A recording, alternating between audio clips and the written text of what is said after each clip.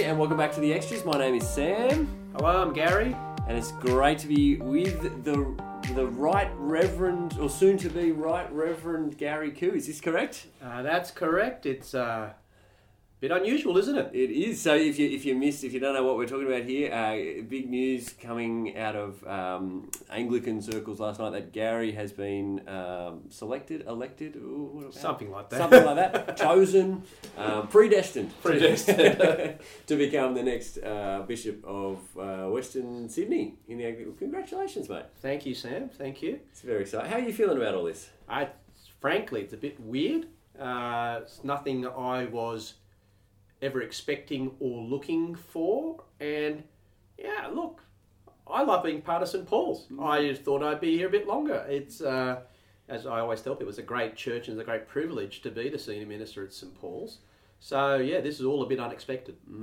So becoming the bishop means you're going to be leaving, no longer be the senior minister here at St. Paul's? Yeah, I'm not going to be the senior minister here at St. Paul's. When does all this happen?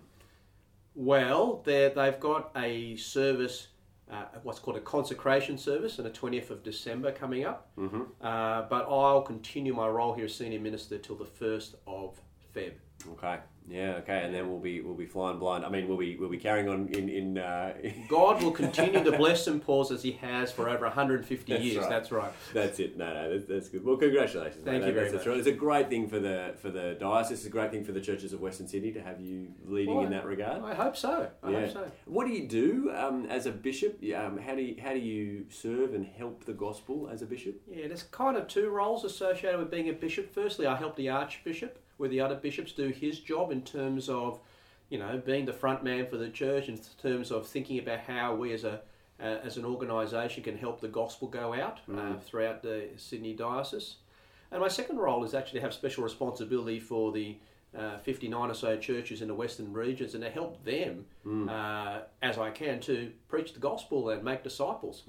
So to kind of do what we're doing here at St. Paul's right across the board. And so you'll be our bishop because we are part of the Western region. So we'll still have a relationship with you as you'll be our bishop. Well, I hope to be around. Yeah, and look, I'll wheel out a red chair. That's what they used to do for bishops. Get a red chair out for them. I expect a special chair. Yeah, I'll get the red chair out in the front row for you anytime you come back to do confirmation or something for us. In the future. Yeah. Yeah, well, this is very exciting. Now, we're not so much here to talk bishops, although we could do that all day. We're here to do questions out of Matthew's Gospel, because you've been preaching for us over the weekend. Yes. Church.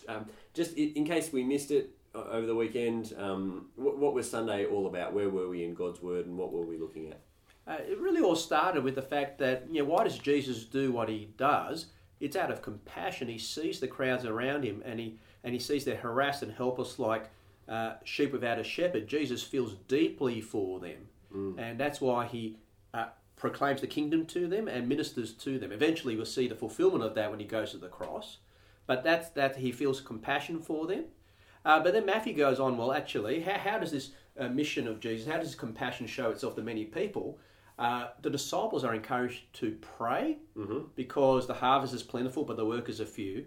They're encouraged, actually Jesus summons them to be the answer to their prayers. He sends them out because we need people to proclaim the message of the kingdom.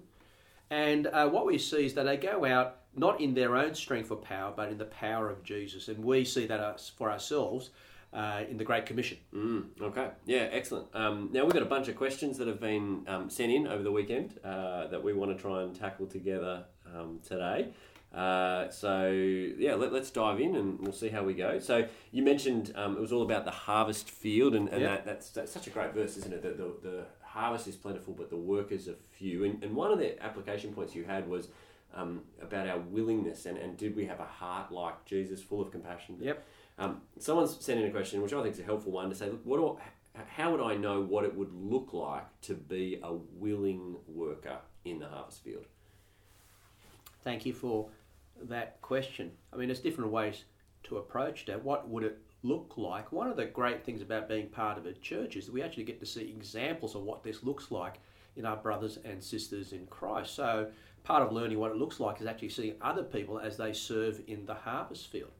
So that's one way to answer it. The second way to answer it, what would it look like to be a willing worker? Again, it comes down to not just doing the work, but looking at our hearts and seeing whether our hearts line up with Jesus in terms of the way we see those around us with compassion, seeing those around us as lost without the Lord Jesus Christ. Now, one of the things that people struggle with, though, I think, is that sometimes they just don't feel it, right? They just don't feel that they're in the right place to serve. And can I just say, I think we all go through that. Mm-hmm. We all go through that. So it really is a matter of perspective. I mean, having that big picture, seeing what is life about. Life is ultimately all about Jesus. It's all about people being in relationship with Jesus. It's all about His glory and the glory of the Father, and actually saying, actually, am I part of that? Am I lined up with that? And am I serving that? So it's having that big picture, moving beyond just how we feel in the moment to say, is what I'm doing lined up with what life is actually all about? Yeah, that's a helpful point too, isn't it? Because it's not the case that we're always just on a high, feeling great, positive about everything, can't wait. And sometimes you're in that space and you're just like, I can't wait to go and serve. Yep. And that's wonderful, and praise God if that's where you're at the moment. But other times you do feel the cost of serving, don't you? And and Jesus himself felt that, obviously going to the cross. He was willing to go to the cross, but he prayed even that he wouldn't have to, because he knew the cost and the pain of what he was going to have to do. And yet he was willing in the sense that he wanted to, like you said, he had the big picture of what God was doing in the world, and he was willing to take his role and play his part in it. Not my will, but yours. Yeah, that's right. So that there's a willingness which says, even though I'm finding this hard, I'm willing to serve God as He calls me to. Exactly. Yeah. Okay. Now, following up from that, one of the things that this passage raises is the notion of going, and now we say that at the end of lots of our church services, go and make disciples, and that's got people thinking about leaving, going elsewhere. Someone's texted and said, look, I'm comfortable at St. Paul's, and then they've asked a couple of questions. How do you know if it's time for you to go? Is there ever a time to leave the church you grew up in? And is being at one church your whole life healthy? So let's try and tackle that up. One by one. Not that you've done any thinking on this line. No, it's strange, that question, isn't it? And that is exactly where I've been, I mean, how do you know if it's time for you to go? How do you know if it's time for you? First thing I want to say, though, I don't think I've ever felt comfortable at St. Paul's. Yeah. St. Paul's has been a massive challenge for me as a Christian minister, as a Christian disciple. It's one of those situations where we have so many opportunities to serve the Lord Jesus and reach people. So I've never felt comfortable. It's always been a great challenge and a stretch being part of St. Paul's. And, I said something a bit tongue-in-cheek yesterday, but I really do believe that. I think, larger churches need lots of people. And sometimes more people than smaller churches do, because we're trying to do more. And we're trying to do more. We're doing things that other smaller churches can't do, like MTS programs, like the Chinese ministry, the Iranian ministry, Region of Deaf, training, all those type of things. And just scale requires more people. So I've never felt comfortable. So I don't think being part of St. Paul's means being in comfort. And I think comfort is more of an attitude rather than a location thing, because you can feel just as comfortable at a small church and do nothing, or you can have that sense at a big church doing nothing. But the issue there is not the nature of the church so much as the nature of the individual, perhaps. That's right.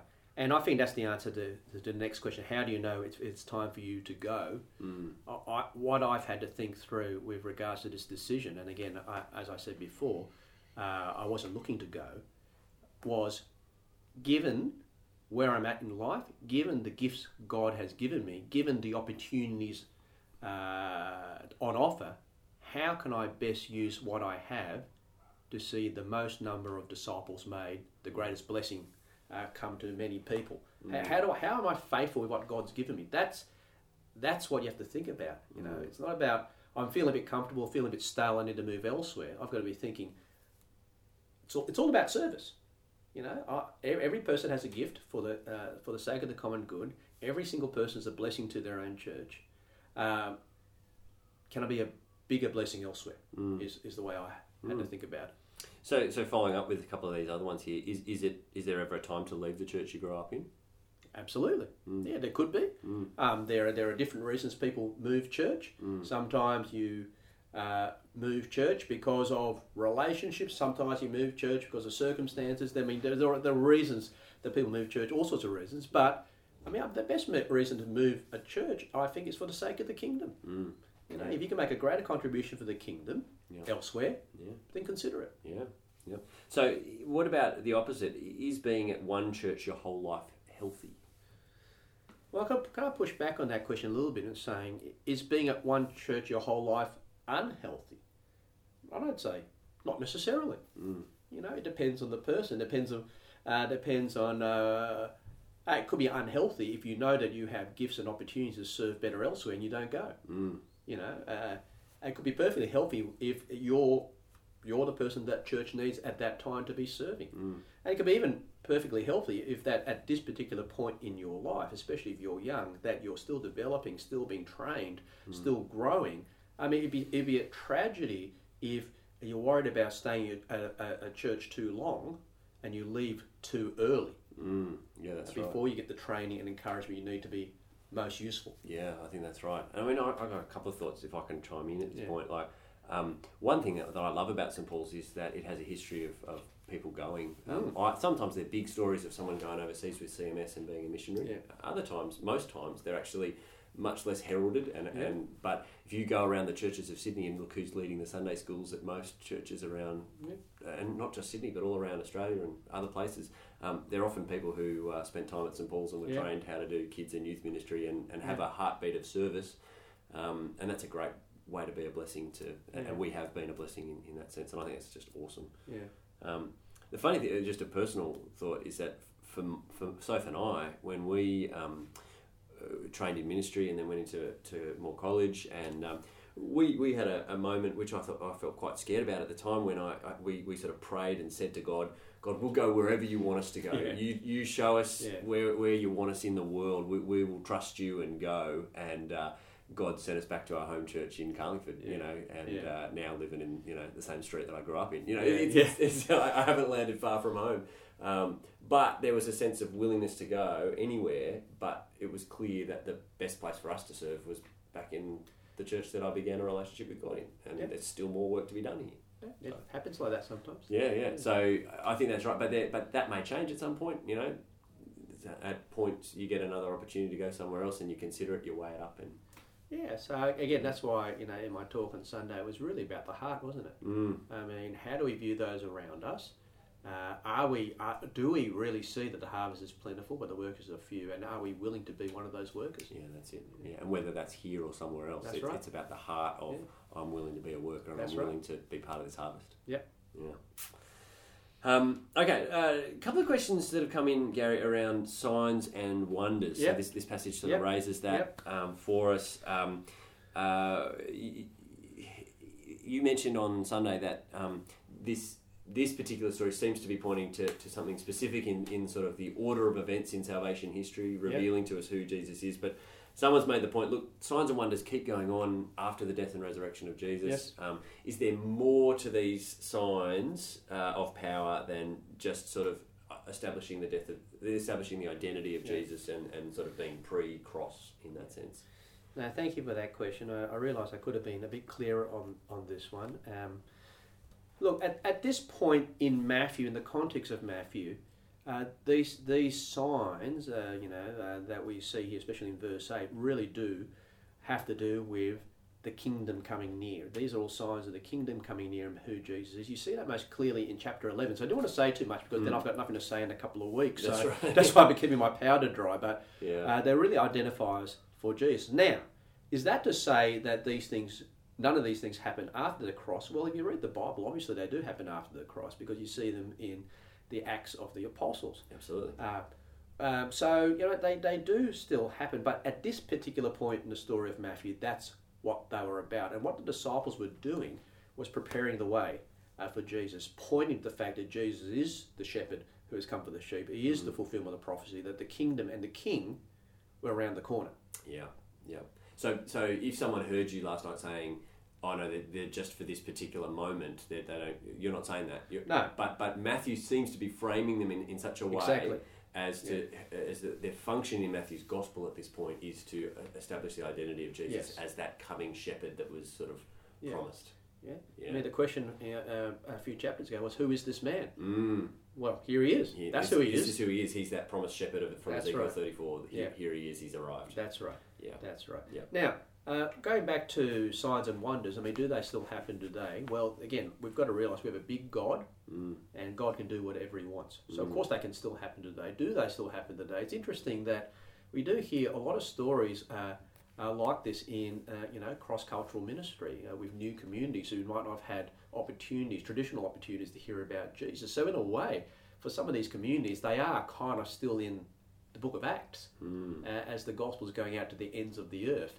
So we need to be open to God doing things slightly differently with different communities. So I'm not saying they don't happen. Okay, no, that's helpful. But the way Matthew's framing it, there's something to see here in terms of the way Matthew's trying to get you to capture something here. So we've got to see what's happening here in the context of Matthew. Yeah, no, that's good. Okay, now someone's pushed a little bit further than that, and they've sort of followed up on this idea, saying that prophecy and healing and exorcism, etc., are sort of normal things, and they've made the comment here, which maybe you can respond to, where they've said, you can't baptise the demon-possessed, you can't disciple the sick.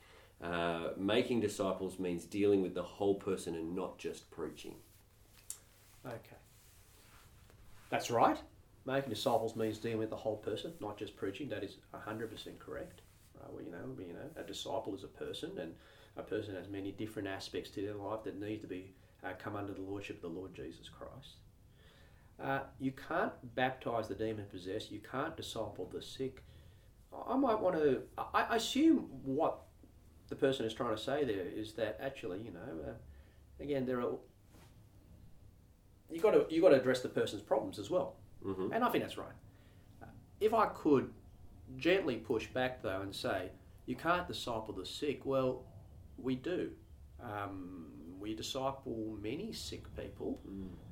People who have mental illness like depression or anxiety. People who are suffering from cancer, and we love them. We walk alongside them. We encourage them in the fruit of the Spirit. We point them to Jesus. We encourage trust in Jesus. So we do actually disciple the sick. Do we pray for their healing? Of course we do. Yeah. Do we encourage them to seek medical attention? Yes, we do. We want them to get better, but we do disciple them. Yeah. With regards to baptising the demon-possessed, do we wish anyone to be demon-possessed? Of course we don't.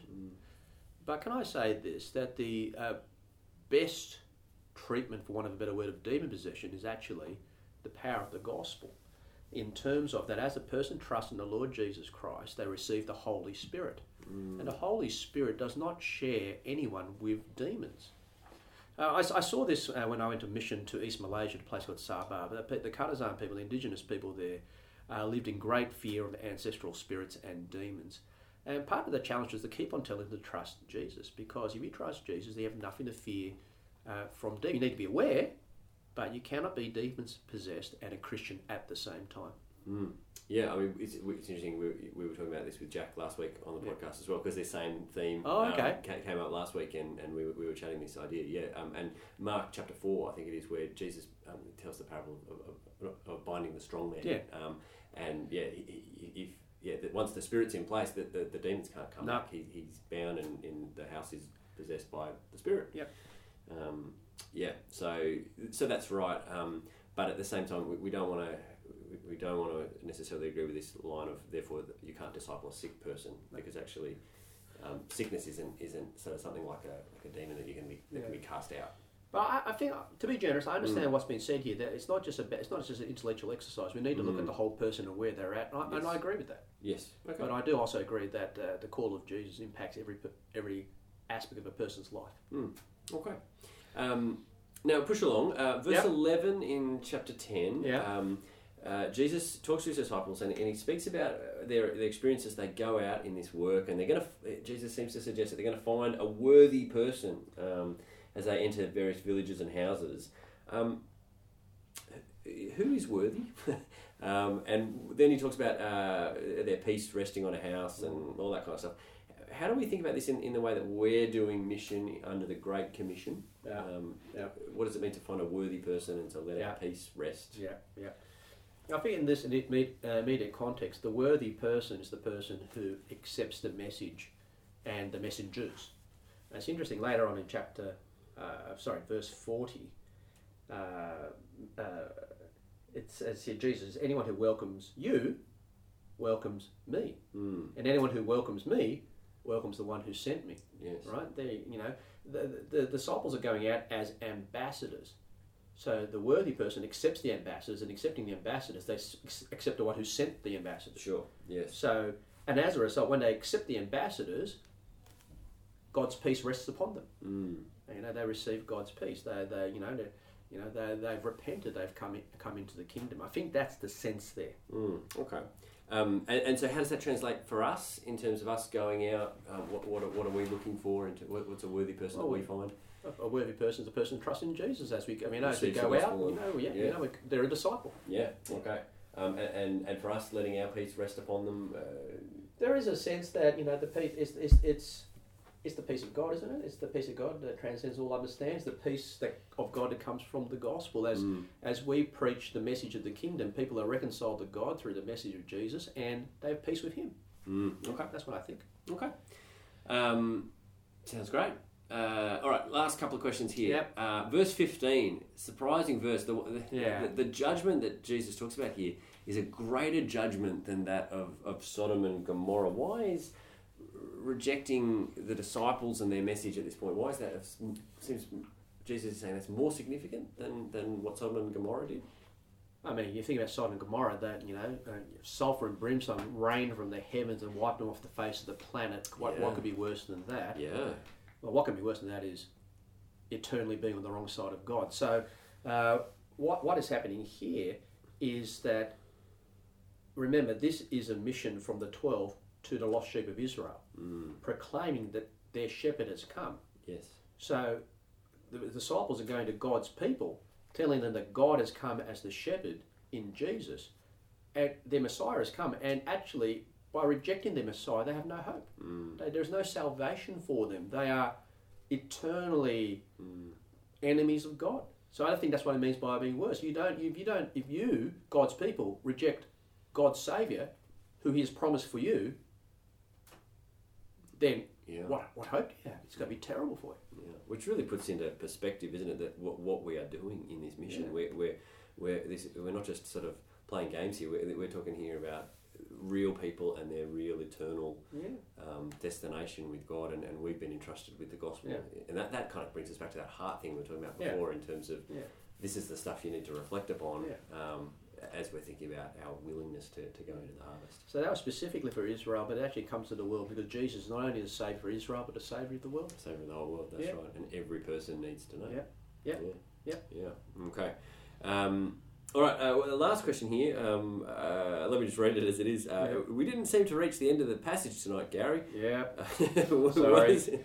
What does it mean for us to shake the dust off your feet as a testament against a town that rejects Jesus? Yeah, okay. No, sorry about that, I mean...